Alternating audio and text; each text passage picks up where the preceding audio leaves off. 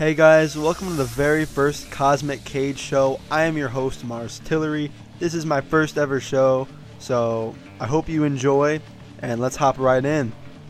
Our very first headline of the day is Jorge Masvidal versus Nate Diaz. They are set to box each other in March. Nate Diaz and Jorge have apparently agreed on terms to box each other. It would have been sweet to see them fight MMA at UFC 300. I hope this isn't all we're going to see from Jorge since he announced he's unretired on X. I would have liked to see Jorge fight Ben Askren again, since Ben has literally been calling him out forever. It's going to be interesting to see Nate box again, but I'm pretty sure this is a gimmick fight. Our next story here is Islam Makhachev. Islam has recently taken to X saying he doesn't prefer his next match to be a rematch, and that he wants a fresh opponent in Justin Gaethje for his next defense. After that, he would like to fight the winner of Oliveira versus Sarukian.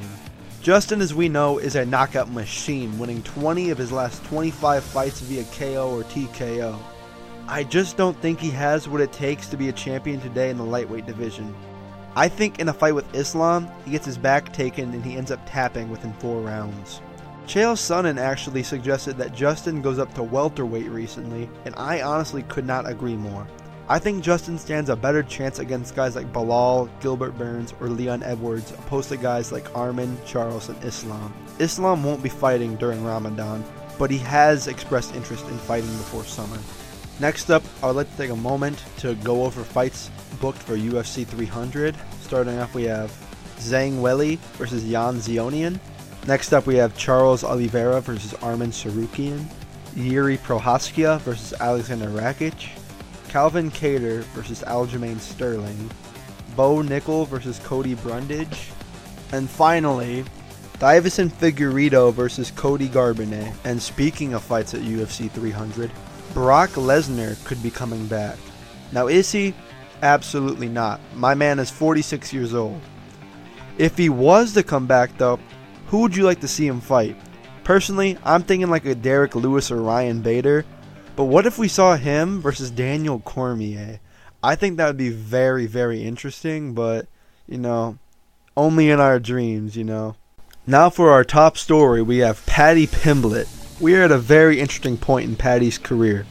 He's now 5-0 in the UFC after coming off a unanimous decision victory against Tony Ferguson. So you may ask, what's next for Paddy? I think I have the perfect answer. Now you could give him a guy like Drew Dober or Matt Frivola, but what type of event would you book that for? Paddy has a very, very large fan base, so I think you're going to want to throw him in on a pay-per-view opposed to just a fight night. But then again, do you want Drew Dober or Matt Frivola on the main card? Neither of them are in the top 15, and Paddy should be looking to fight somebody inside the top 15 so he can get himself in. Paul Felder doesn't think Paddy could beat any of the ranked lightweights after not being able to finish Tony. Therefore, he doesn't deserve a spot in the top 15 himself. However, I do think there is one person that checks all the boxes needed for a fight with Paddy. He's someone who is in the top 15, someone who can be on a pay-per-view main card, and someone I think Paddy could very easily beat. I'm talking about Bobby King Green. Do I think Paddy makes quick work of him? Absolutely not. Do I think he wins though? Yes, I will say so.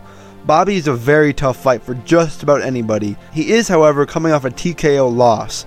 This is a very good fight for Paddy because if he wins, then Bobby's spot in the top 15 is likely his. And then we could start talking about Paddy fighting a guy like Dan Hooker or Jalen Turner. It's also a really good fight for Bobby because this is a shot to bounce back.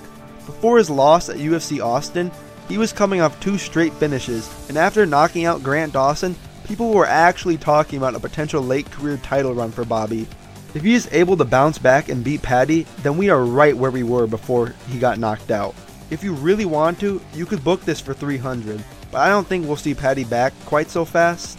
So realistically, this fight would work for a summer card. Maybe even put it on the Conor vs. Chandler main card.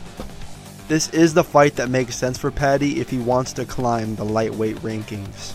And guys, that will do it for this episode. If you guys did enjoy, please follow because this is my very first time doing a show. I'm going to try to keep doing this to the best of my ability, and it's really fun, guys, so I'll see you next time. Later.